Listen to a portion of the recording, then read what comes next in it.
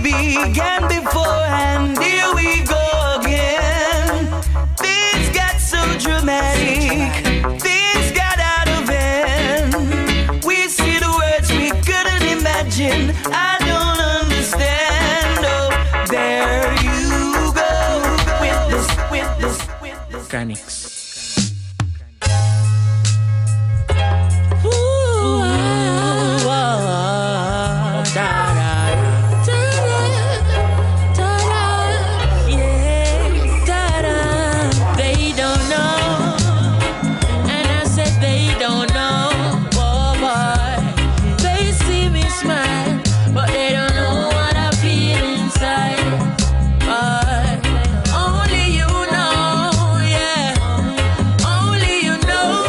This thing, do you realize what is there is this thing, do you realize consciousness is affected? There is this thing on, there is this thing going on. Do you realize our consciousness is affected? There is this thing going on, what is called the news, brought to you live.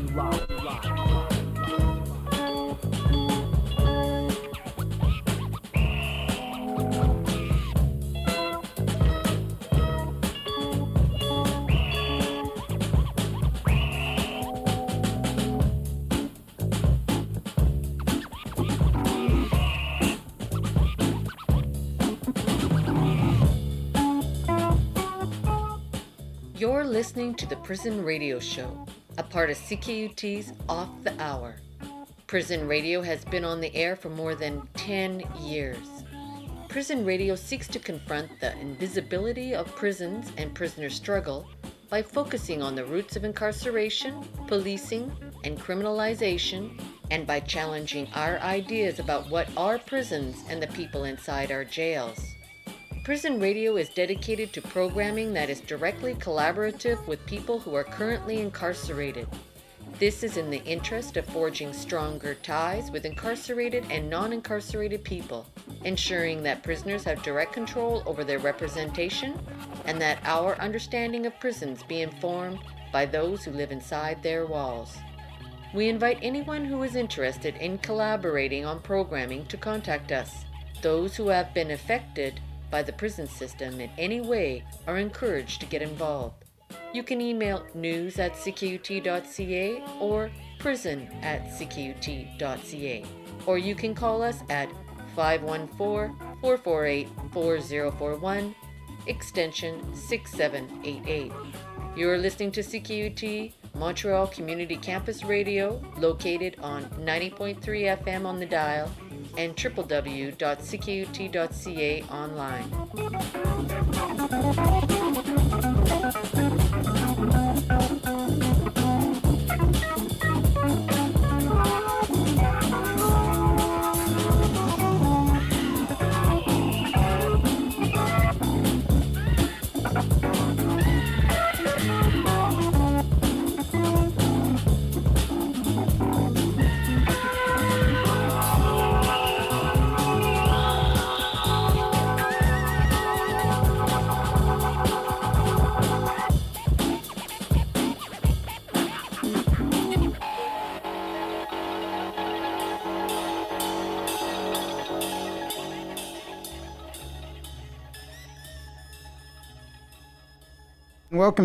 Hi, and welcome to the Prison Radio Show on CKUT 90.3 FM. I am Gene. I'm Noah. And we are your hosts for today's show. We would like to acknowledge that CKUT is located on unceded Haudenosaunee, Anishinaabe, Abenaki, and Mohawk territories.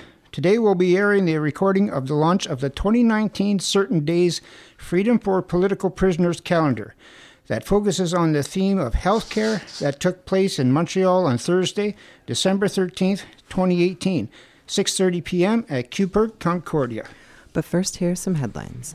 Anarchists held noise demonstrations in cities across Turtle Island on New Year's Eve. In Ontario, the end of 2018 marked the 10th year that anarchists in Hamilton have organized prisoner solidarity demonstrations. Anarchists in Hamilton offered this report back. This year, folks decided to go to Vanier Centre for Women, where about 30 people gathered at a nearby parking lot and crossed the rainy streets to collect at the disgusting compound of buildings that make up the super jail Maplehurst Correctional Complex. Together with Vanier, close to 1,800 people are imprisoned there. Folks chose to walk around the long way, passing by Vanier first. As soon as the first block of cells was approached, the celebrations began. Fireworks, Roman candles, beats from the samba band, and loud, passionate chants. It was cold and rainy, but that didn't seem to matter. A last-minute decision was made to not go all the way around to the men's side of the facilities because a very large fence was recently installed preventing access. So after a good long pause, sharing sweet moments with people inside and with each other, folks turned around and marched back out. Folks then gathered at a park in the north end of Hamilton near Barton Street Jail, a jail that is right beside the discount grocery store with an abundance of rotting produce, a block west of the hospital that doesn't have the capacity to deal with the traumas of poverty, and surrounded by a handful of tent cities that have only been growing since the attack of gentrification. A jail that is in plain sight, in the heart of central Hamilton, but somehow overlooked by developers and real estate vultures who are pitching the neighborhood as a blank slate. It's 10 p.m. and about 50 people are masked up and ready to celebrate. Words written by a friend inside were read aloud, while the jail loomed against a black sky. Folks marched along the usual route, stopping at the Ferguson Street Bridge. As usual, a few pig vehicles flanked the group on either side. Every year the Ferguson Street Bridge is taken, and every year on that bridge, time races to a halt. For a few fleeting moments, it's as if those walls don't exist. The jail doesn't loom over us from this angle. As fireworks exploded in unison with paint splattering, the beat of the band carried cheers through the window of the giant cage and into the ears of people locked up inside, a few of which could be seen dancing, jumping, and waving back to us. Folks continued to the other side, stopping one last time for a finale of celebration. For a few moments, it seemed like the pigs were going to get confrontational, but most people left the scene unharmed, except for 2 people who were needlessly harassed. 2018 was a hell of a year for a lot of folks. It's bittersweet, a time to reflect, a time to celebrate, a time to rage, and a time to remember. The state never gives us freedom, it only takes it away. In the words from a pal inside, there are no easy wins against such a powerful institution, but there is value in the fight through the clarity it brings to our struggles and the courage it gives us in facing repression. So here's to 2019 and to a world without prisons. This week, the RCMP kidnapped more than a dozen people at a checkpoint on unceded Wet'suwet'en territory. The checkpoint was erected by Gidimt'en clan of the Wet'suwet'en Nation to keep out Coastal GasLink. Coastal GasLink wants to build a 700-kilometer-long natural gas pipeline that extends from Dawson Creek in the north that would run through several Indigenous Nations territories to an LNG terminal near Kitimat on the coast. There were at least 12 confirmed arrests, including an elder, and Wet'suwet'en hereditary chiefs were blocked from their own territories. Gidimt'en clan's spokesperson Molly Wickham was arrested on her land. She, along with other arrestees, will not be released. They are being brought to Prince George to stand before a colonial justice of the peace. For more information or to donate to the legal fund, visit unistoten.camp. This week,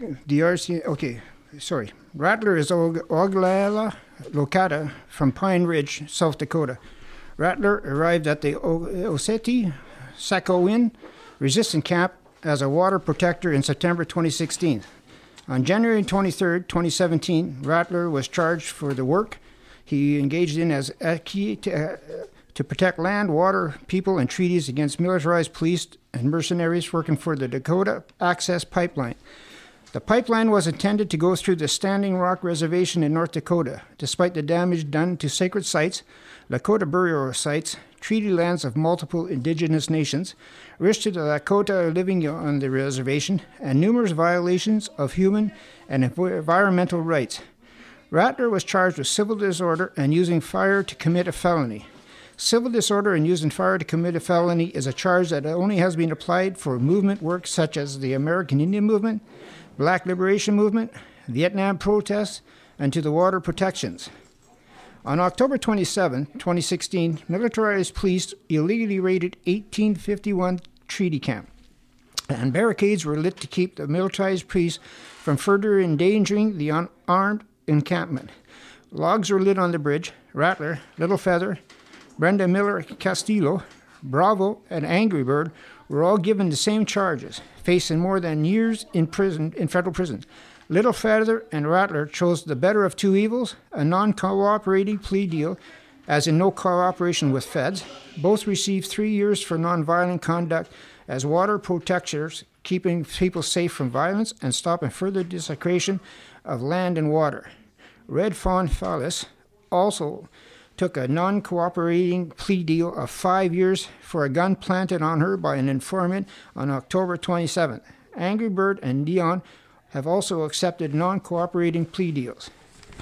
We must not let the sacrifices of these water protectors be in vain. We thank all those around the world that committed themselves to be in the No DAPL camp, and we thank all those that continue to support water protectors as the movement goes on into federal prisons. Free Rattler, free Little Feather, free Red Fawn, free Dion Ortiz, free Angry Bird, free Bobble, free all political prisoners, free all land defenders. You can donate to the Commissary of Water Protector Rattler through his support campaign at freerattlernodepower.com or send him a letter at Michael Marcus, number 06280-073, FCI Sandstone.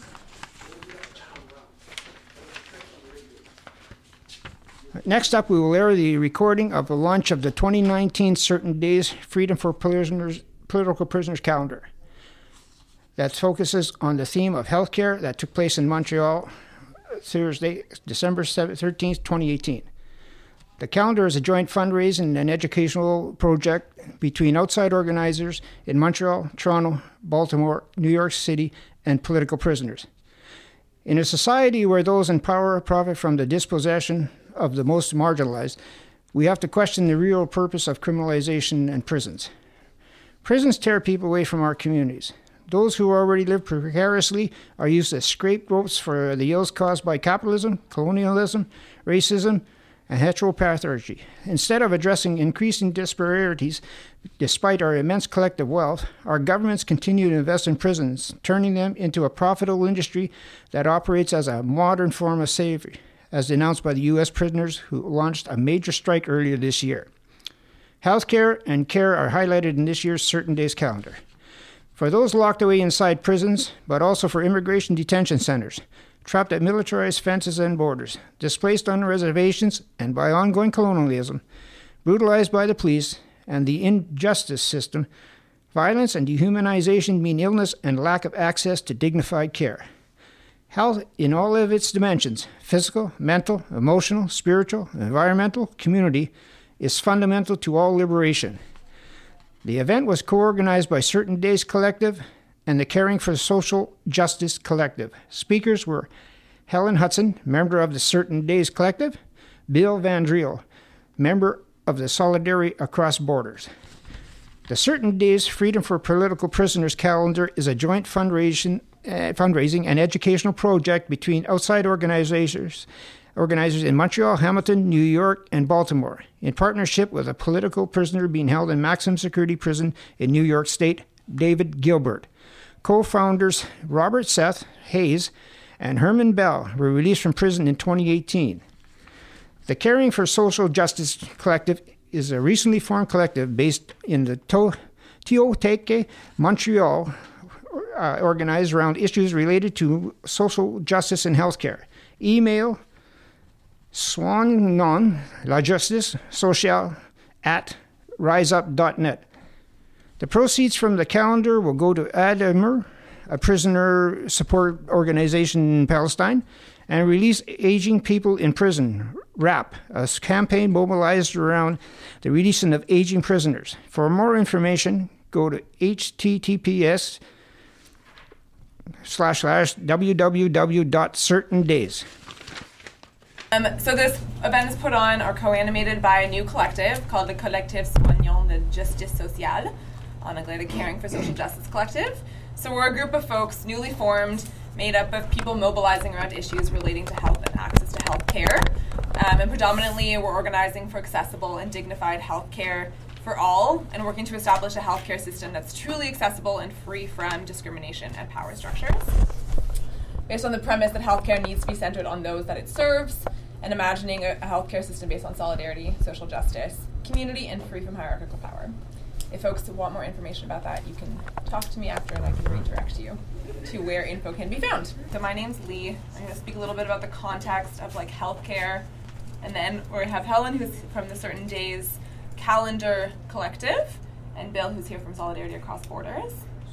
Great. So my part's going to be a little interactive because that's my style of animation. I don't like talking at people, and also because I'm in exam land. So I want to ask the question, okay, so the theme of the calendar this year is healthcare. And the theme and the calendar predominantly focuses on political prisoners and like justice for prison abolition more broadly. So my question to like start off a broad conversation is, what is the link between those things? Why is talking about the links between healthcare and prison abolition important? Okay, cool. Well, why would you think that like a group of people working on healthcare access, this collective, would be interested in putting on an event like this? No idea? We all know it. We just don't want to say it. Yeah, I'm trying to challenge the idea that we're the authorities and you are not. There's no wrong answers. What? Great. Okay, I can talk at you then. We can go with that. Okay, so as healthcare providers and folks who are organizing around healthcare, we need to understand the history that informs the current healthcare system that we have. So the history of healthcare in Canada and of Western medicine more broadly is one that's built on systems of power. Lots of them, and we can talk about examples in a few minutes. And our practice of healthcare today is a continuation of those systems of power. So we need to expand the idea of what accessible healthcare looks like beyond just it is financially affordable, which is obviously very important, beyond it just being geographically accessible, which is obviously very important, but also to include analysis of systems of power and the ways in which those broad structures and those big isms inform the way that healthcare is practiced and accessed. So there are lots of ways in which like our healthcare system right now is inaccessible to folks, especially those marginalized, including like folks in prison and people who are marginalized and incarcerated. And yeah, so like as folks who are working on healthcare access, it's important to think about those accesses. When I was like thinking about what to talk about in relationship to this, the biggest theme that was emerging in my thought process was the ways in which health and healthcare provision has been used as a tool of social control. Can folks think of any examples in which healthcare provision or access to healthcare has been used as a tool of social control? Like anything to do with psychiatry or mental health, right? Yeah. Do you want to elaborate on that? There's like that history of, basically putting people in a psychiatric institution or right now with people putting people in jail basically for mental health reasons or for psychiatric reasons. Totally. The idea that there's like one way that the brain should look and that there's one way of acting as mentally sane in our society, and if you deviate from that norm, it's either medicalized by the psychiatric industry or criminalized by being sent to prison. So there's lots of examples of that. Can folks think of other ways that like the healthcare industry or healthcare practice has been used as a way of social control? I think we're seeing it more and more, but that the waiting list, the waiting lines are expanding, but it's being institutionalized to create a certain, you have to wait to have a service, so you go to private. So it's a way to do a lobby to enrich the companies of the health companies. So I see it that way. But maybe I'm less shy now, but I can go back to the first question of the theme and the link between the care. I think there's so many links between care and healthcare and incarceration, just in terms of the quality of health and how your health can deteriorate so much in those situations. But also more generally, I cheated and had a peek at the calendar. It's not cheating. But It's an open book exam. It's not an exam. We're here to learn from each other. No exams. But the whole concept of care and how to take to care among collectively, and like that needs to be promoted, and just not just the idea of healthcare, but just care in general. Cool. Other thoughts?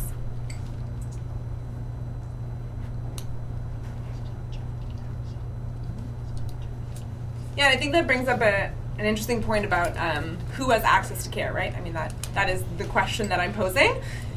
But when we think about prisons and the role of prisons in isolating certain members of society from the rest of society, that that's not a healthy condition by any means, right? Like, we can talk about the access to care within prisons, which is obviously outrageous. You know, like, there's not enough medical professionals or praxis of care outside of Western medicine within prisons for incarcerated people. The access to care is, like, basically non-existent from what I understand. But that's not my specialty, and hopefully other folks can speak more to that.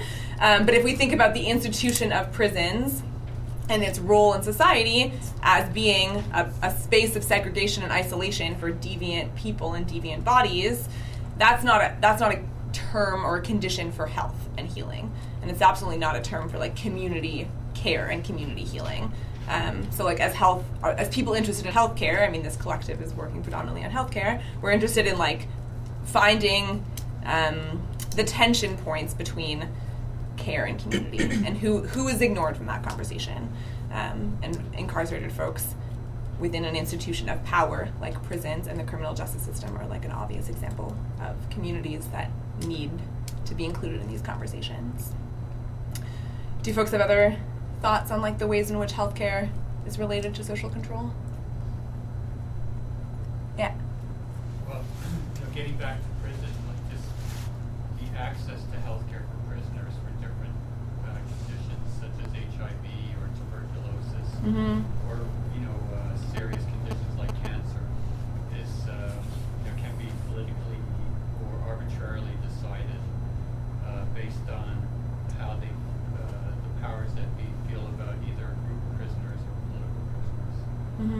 And then the other thing is, you know, sometimes the staff, the healthcare staff in prisons, you know, feel that their job is to punish prisoners, and they act like the guards rather than like, you know, healthcare workers. And that's obviously very detrimental to them. I think people act like that outside, like healthcare workers act like that outside of prison too. Right? Yeah. It's not even prison. Do you want to answer? I'll wait till Okay, it's great. my official turn. I Because hear you. no, I'm agreeing. I'm nodding along. Yeah, and I think that's a great example of the ways in which prisons and the people within the staff of prisons are there to control certain bodies, and how that, like, fundamentally undermines human agency and human dignity. So, I mean, any other thoughts about these concepts? Any other ideas or examples of, like, how the practice or institution of health is used to control certain populations? Yeah. I don't know if it's cheating if I'm part of the collective, but There's no cheating, people. Popular education. We, like, all have knowledge. And I think the other element is also, like, who ends up being physicians, who ends up primarily. Totally. Mainly because in terms of, like, the kind of class realities that impacts and how that has an impact on social control. So there are studies clearly that show that people who are physicians, at least in Canada, come from generally much more privileged backgrounds on multiple levels. And so they end up being able to decide on, again, when we're talking about, like, what's quote-unquote normal and what's not, and characterizing deviant behavior, again, in quotes, then they're the ones who are kind of controlling that. So it's basically institutionalized form of social control, essentially. And that's replicated within medical schools. The curriculums that are taught to, like, medical students from a variety of medical disciplines ingrains the idea of whose bodies are positive and whose bodies are to blame for their negative health outcomes, and whose bodies are supposed to be controlled and manipulated by healthcare practitioners. So yeah, it absolutely, like, is institutionalized in the ways that these curriculums are created. And who has access to go to medical schools are people who typically have, like, more class privilege and racial privilege, and are people who view the Western model of medicine as one that's culturally relevant and accessible to them. Which reminds me that I forgot to do a territorial acknowledgement that's on my phone and not on this piece of paper, which is why I forgot. But we can do that in a second. But that ties really, really nicely into the idea of, like, the main practice of medicine in this country is that of a Western model of medicine. But the land that we are on is colonized and stolen land from Indigenous communities, and most practices of Indigenous medicine does not align with, like, the Western practice of medicine. Yeah. Do folks have other thoughts? I had a more positive thought. for healthcare, and more like in thinking of like vaccination campaigns in countries like Afghanistan and Pakistan. I'm not so sure if it's social control, but it's definitely trying to control people to do something that hopefully would have a benefit outcome in terms of eliminating some communicable diseases. That was one thought that I had. Mm-hmm. Do folks have other thoughts? Yeah? In terms of accessibility, a bit on what you were saying to bounce back, the access to information, so not only to education, but the control of the information that's given to the patients. So even when you have access, well, there's a control of like those specific words, the name of the medication, the name of blah blah blah, and like you're in front of a specialist and you're not a specialist, so you have to listen with that hierarchy and like have no means of saying no means of arguing, because it's a complete word that you don't understand, and you being Yeah, the obscuring of knowledge and information. I think that's especially true in the context of prison, right? Because folks don't have as much choice as they do on the outside in terms of like who their healthcare practitioners are, or their access to like certain interventions or medications. Yeah. So I think that's a great thing that you mentioned. There was something positive regarding this. The country of Portugal decided to subscribe for every citizen in Portugal a free subscription to a service called UpToDate, which is it's sort of an encyclopedia, not in layman's language necessarily. They do have a layman section, but to sort of have the most up-to-date like best practices and so on. It's an American resource, but they've decided let's give it to everyone so that there's less asymmetry between healthcare teams and patients. Interesting. Do folks have other thoughts? Yeah. On va dire en français, mais la surmédication des personnes qui ont des problématiques de santé mentale, le contrôle de la compagnie pharmaceutique sur les problématiques de santé mentale, c'est une des plus grandes formes de contrôle social, c'est bien là. On gèle les personnes pour pas qu'elles soient dérangeantes. Oh, you want to add something? Go ahead. Je voulais... Moi aussi, je vais parler en français. Je voulais apporter un point de vue différent sur la... quand on regarde quelqu'un en prison, que ce soit à la prison d'immigration ou la prison ordinaire, les staffs, les agents ne sont pas formés pour répondre à des questions spécifiques sur la santé ou tout autre. Leur formation, c'est de te garder en isolement et de te surveiller, c'est tout. Alors quand tu t'adresses à... On te dit fais un mémo, fais pour la santé. Tu fais un mémo, tu attends une semaine, 2 semaines, tu n'as pas de réponse. Ça n'a pas de sens.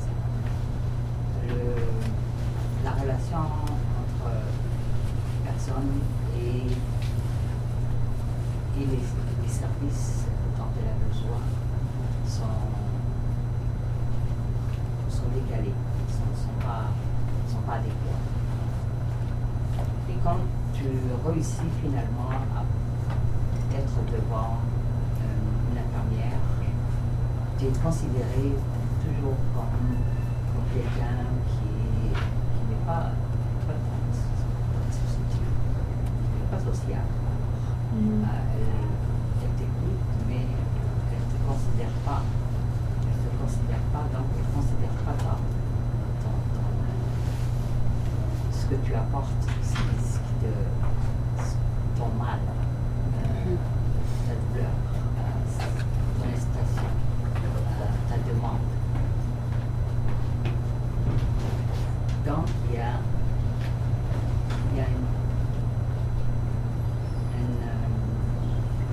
une incohérence dans tu as accès, mais qui ne te considèrent pas comme. Pour voir un médecin, il faut vraiment avoir un mal spécifique. Et non, j'ai mal au poumon, j'arrive pas à respirer. Ne pas considéré comme un mal important, tu dois avoir accès au médecin.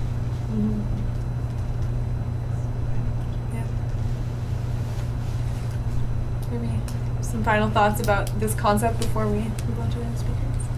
I think there's one thing I don't know. One recent example, maybe kind of bouncing off what was just said, was people have heard about it. That there was a kid, a young person, a young adult, who was in, I believe it was municipal detention last year. I forget the person's name. Who was detained for some ridiculous thing. Basically was in municipal detention. Had sickle cell disease, and was a black kid. And they basically, at one point, apparently he was kind of crying out for help because he was in a lot of pain. They basically ignored, whoever was there, whether it's guards or the cops, or whoever. They basically ignored his pleas, and then he was basically found dead. I think the investigation is still ongoing, but the family clearly kind of went to the, publicly said, wondering whether they ignored his underlying illness, and they kind of ignored him also just based on racial consideration. So it's another aspect again where they kind of just, it's here this person basically died because of the fact that they got to choose and they don't have the training to be able to decide who needs help or not.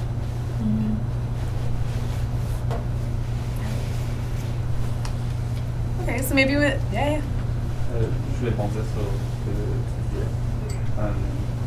J'étais allé faire un stage, comme je suis étudiant en médecine, j'étais allé faire un stage dans le CAC, dans Laval. J'ai été comme de l'autre côté de la barrière, puis je les voyais comme prendre justement ce que tu décrivais, les mémos, tout ça, comme que les prisonnières remplissaient pour demander de voir l'infirmière, le médecin. Puis ils se gênaient pas juste les jeter. Ils disaient, cette personne-là qui fait trop de mémos. C'était comme zéro considération. Au niveau, c'est évidemment dangereux. Puis j'avais l'impression comme que les gens qui étaient amenés, parce qu'ils étaient amenés à la clinique, c'était souvent plus parce que les gardes se disaient, cette personne a besoin de plus de médicaments, on n'aime pas son comportement, ils ont l'air d'entendre des voix, ce genre de choses-là. C'était plus avec une visée de contrôle que d'une visée de santé ou de bien-être ou n'importe quelle considération comme ça. La priorité, c'était vraiment de contrôler les gens là, pour tout simplement ce dont on parle. C'était pas leur santé. Maybe with these thoughts as a foundation for the role of prisons in relationship to health and global control over certain populations, we can turn it over to Helen to speak specifically to prisons and the state of health within prisons. Okay. Thank you. That I did actually want to more formally acknowledge that we're on the unceded land of the Kanien'kehá:ka people, known to some as the Mohawk people, but the original people of the land that many of us now know as Montreal. And something that I think is always important to do, whatever the topic that's being discussed, but when we're discussing health on the one hand and prisons on the other, in both of those topics, keeping in mind colonization and keeping in mind the experience of Indigenous people in both the health and the prison system, I think is pretty fundamental.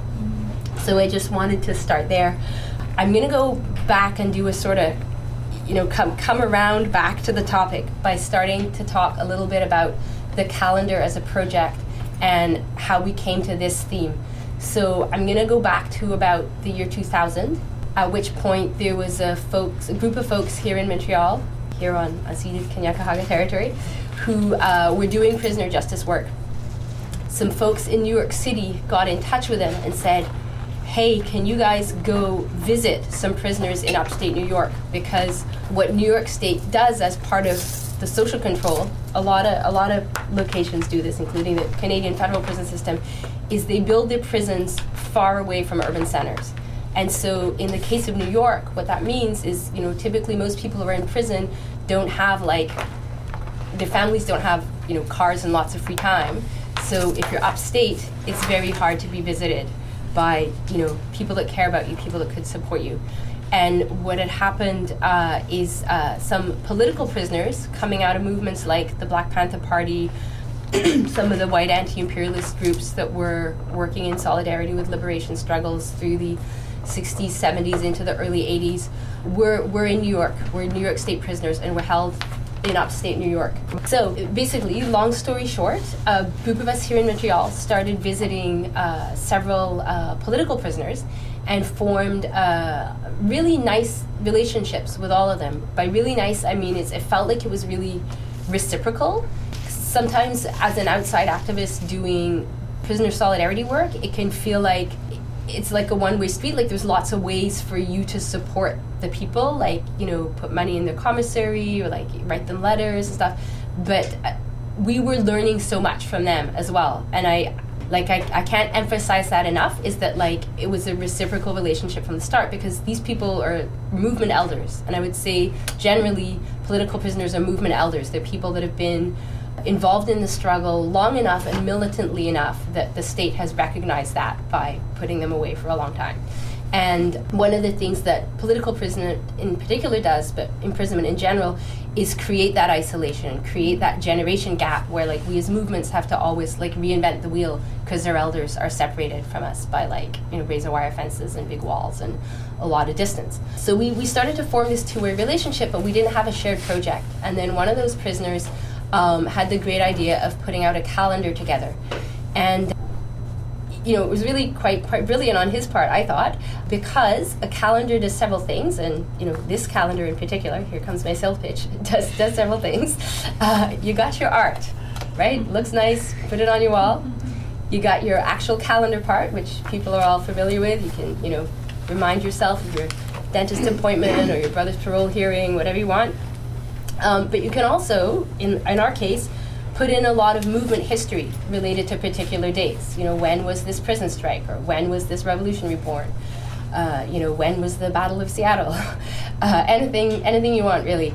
But then the added value that's not in most calendars, but is this one, is every month you have an article that goes along with it. So it's really kind of like a calendar / magazine, because at the beginning and the end, there's all these articles. So, over time, we developed this shared project, and we're now in our 18th year. And over time, we also decided that, like, hey, instead of just putting out random social justice information, we're going to have a theme every year. And the theme that we came to for this year was healthcare.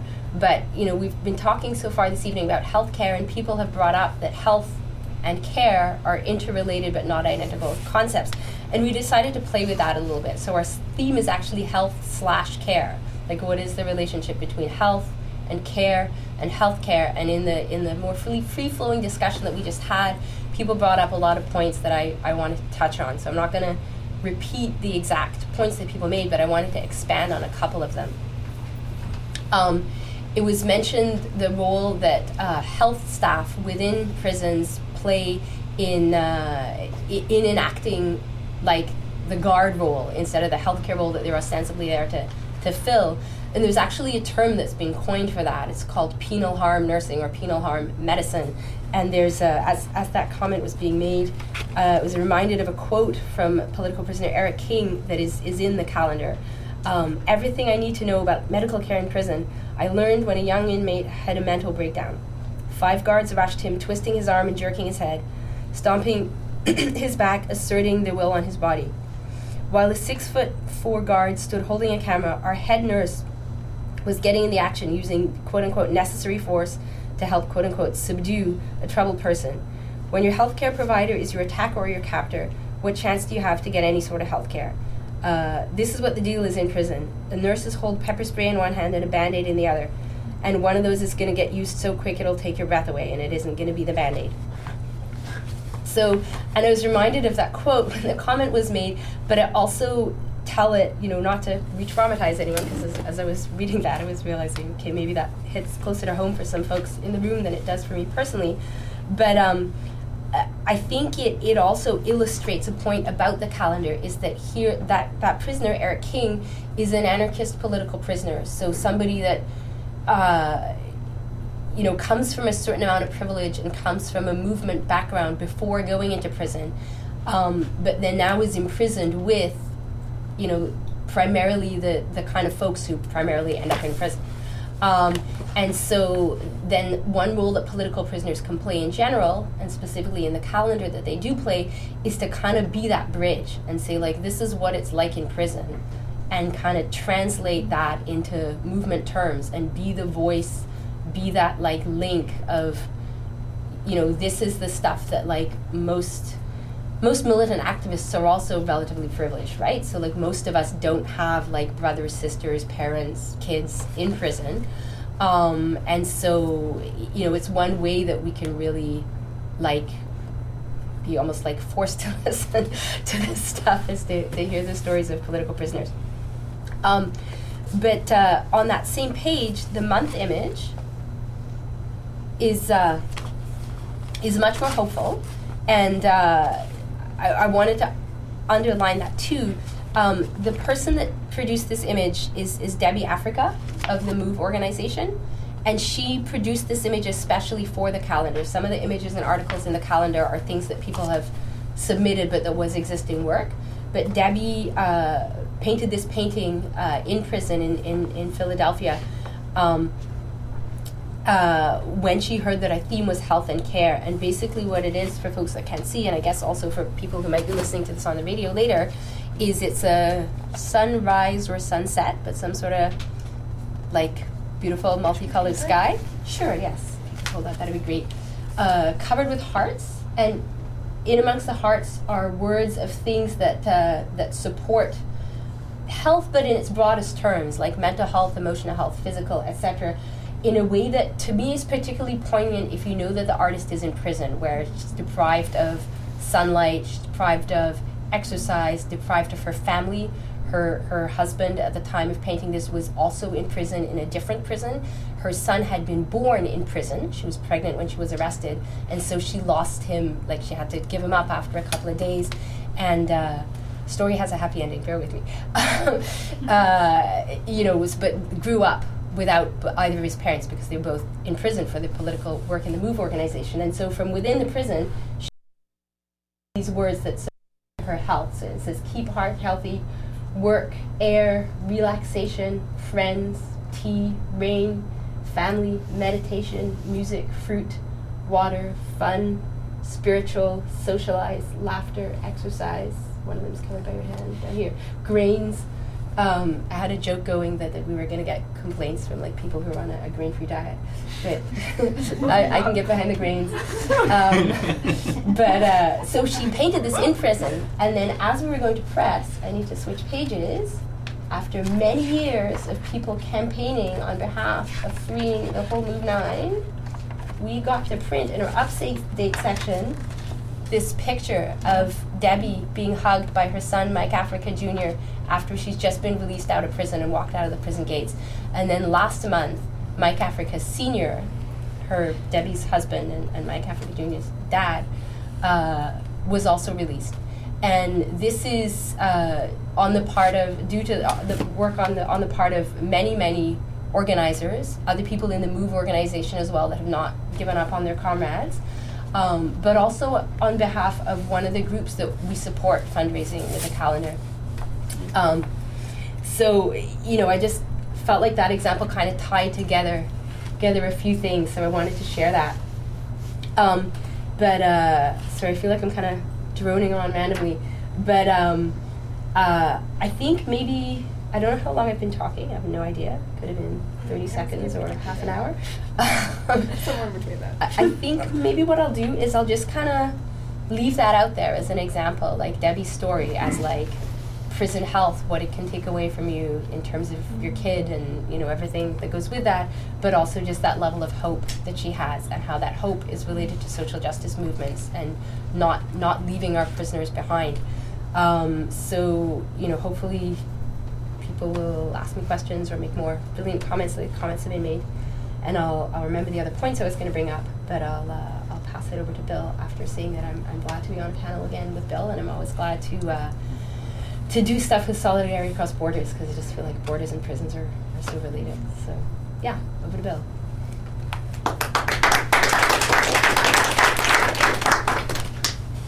Thank you, Helen. I feel like I talk loud. I don't know if I need this. If I also not working anyway. So. Oh, okay. Just a froth. It worked halfway. Okay. If anyone does have trouble hearing me, let me know. Et je vais parler en anglais aussi. So I'll maybe just start. I'll introduce myself. So my name is Bill. I'm a member of Solidarity Across Borders, and I'm with the support committee of Solidarity Across Borders. And so what that means is we try to support, in that committee, we try to support people who are facing deportation and people who are living with precarious status. So because of that, partly by definition of doing that, it means at times we're supporting people who are in detention. So I wanted to talk a little bit about this idea of health/care as it relates to immigration detention.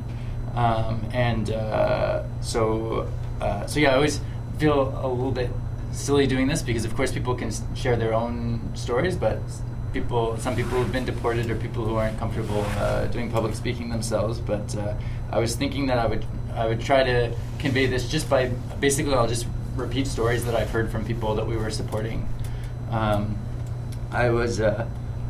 So around the question of like access to health in the detention center, because I realized before this, I'm like, I don't actually really know much about. For those who don't know, there's an immigration center, immigration detention center out in Laval, amongst this complex of prisons. So anyone who's held on an immigration order, that's where they're taken. So the Montreal area is kind of unique like that because it's the only center like that in Canada.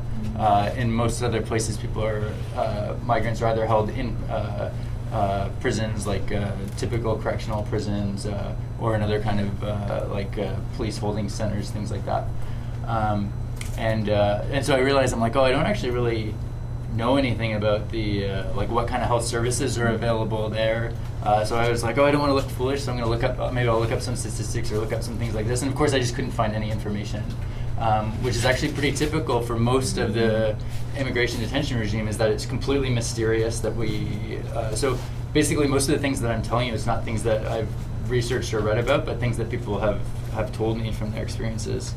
So as you can imagine, from a situation where there's so little transparency and the power that leaves guards and people in charge like that there's such a likelihood for abuse and neglect. So for instance, a story I wanted to tell, one story of, this happened to Lucy Granados. She's a Guatemalan woman who was actually deported this past April. And after living in Montreal for about 9 years without status for most of the time, she got picked up by CBSA, so she was detained. She was arrested very, very violently and was injured as a result of that.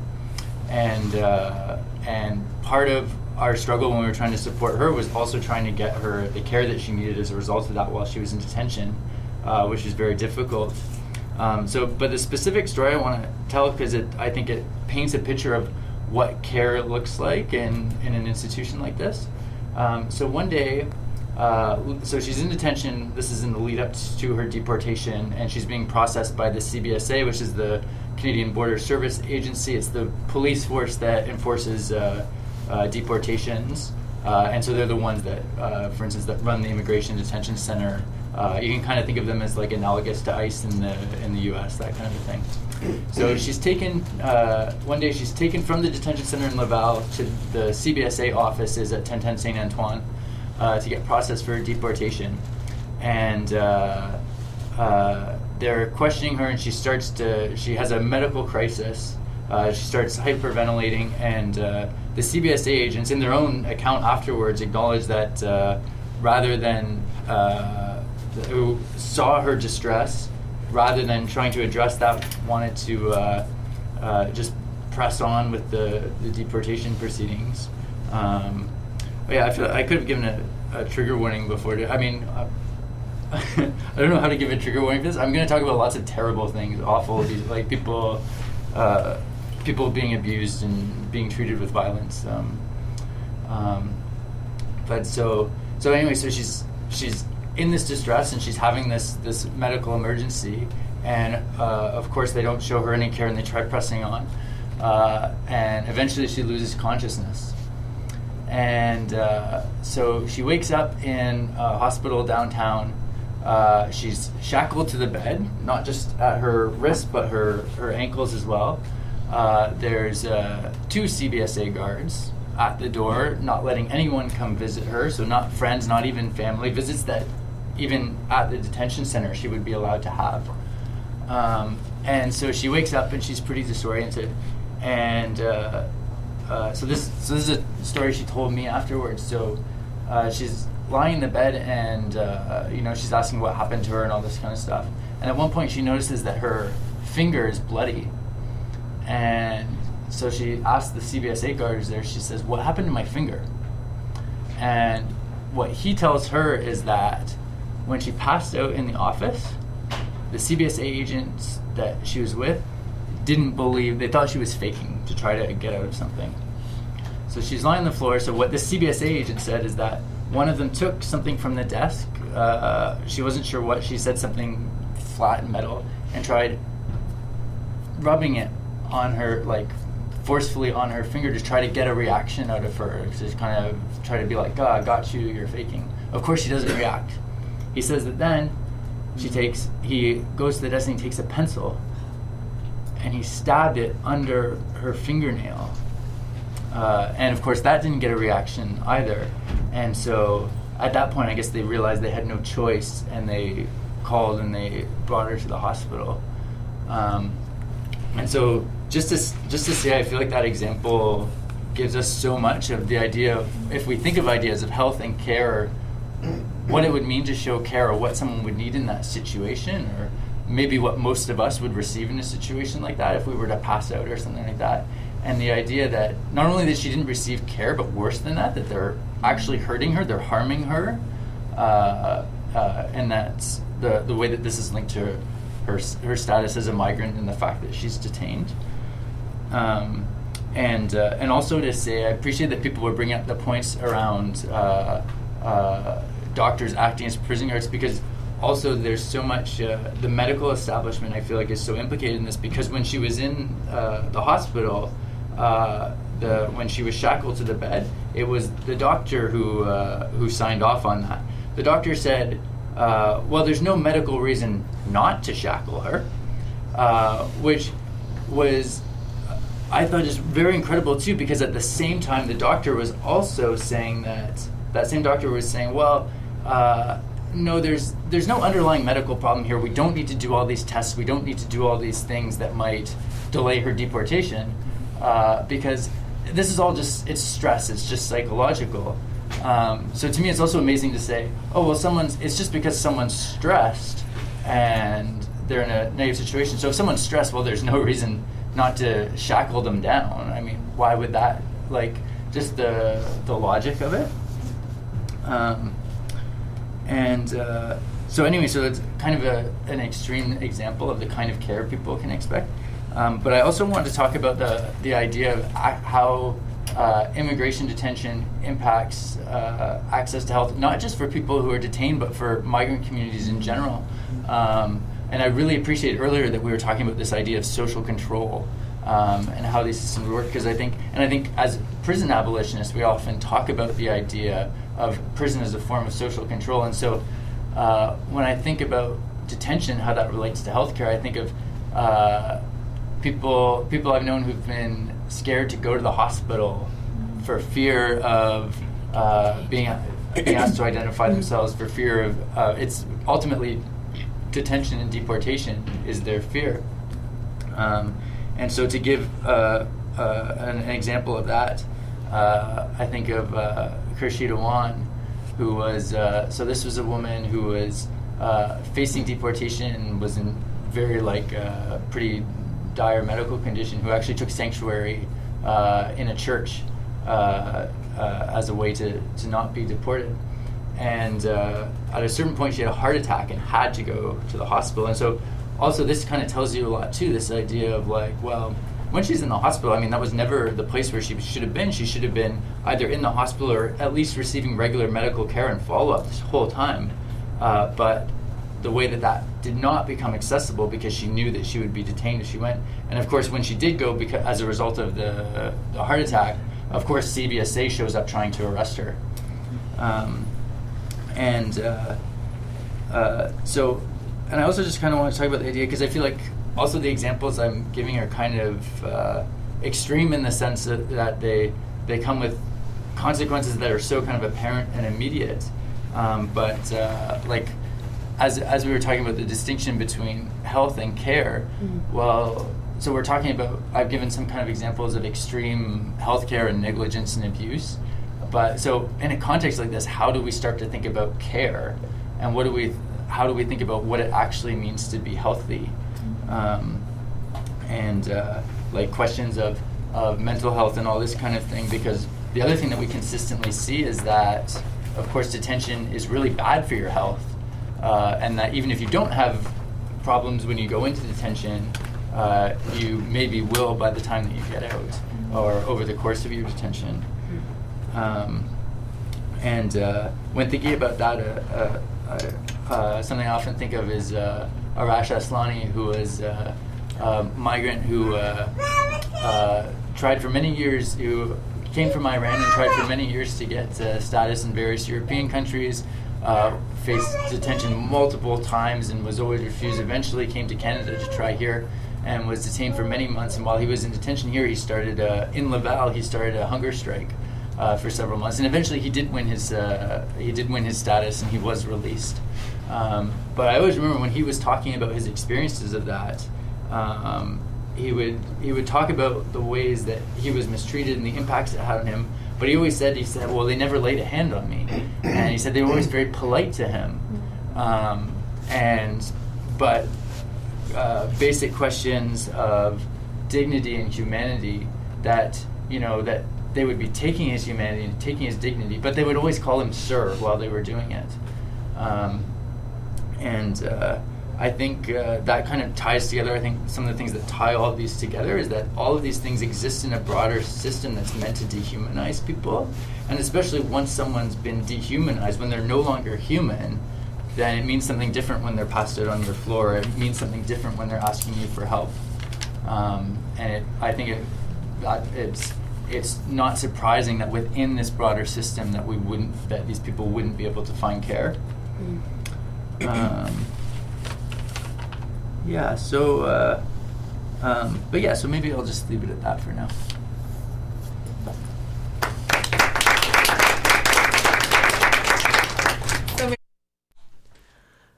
The time is currently 5:57 p.m. and you are listening to the Prison Radio Show on CKUT 90.3 FM, 91.7 on cable, and www.ckut.ca.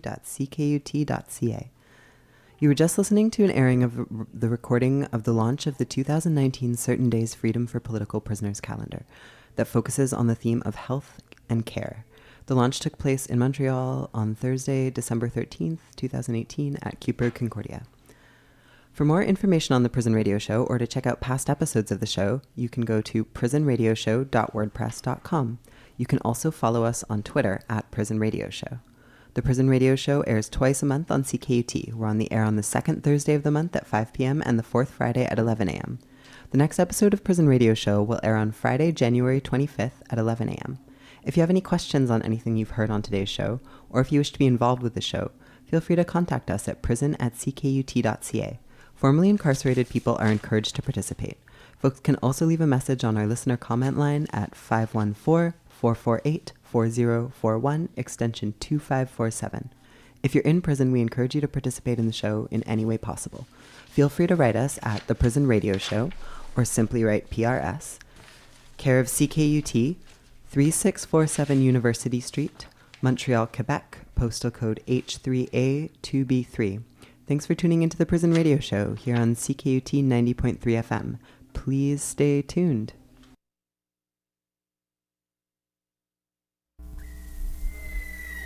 There is this thing. Do you realize what is? There is this thing. Do you realize consciousness is affected? There is this thing on. There is this thing going on. Do you realize our consciousness is affected? There is this thing going on. What is called The news brought to you live.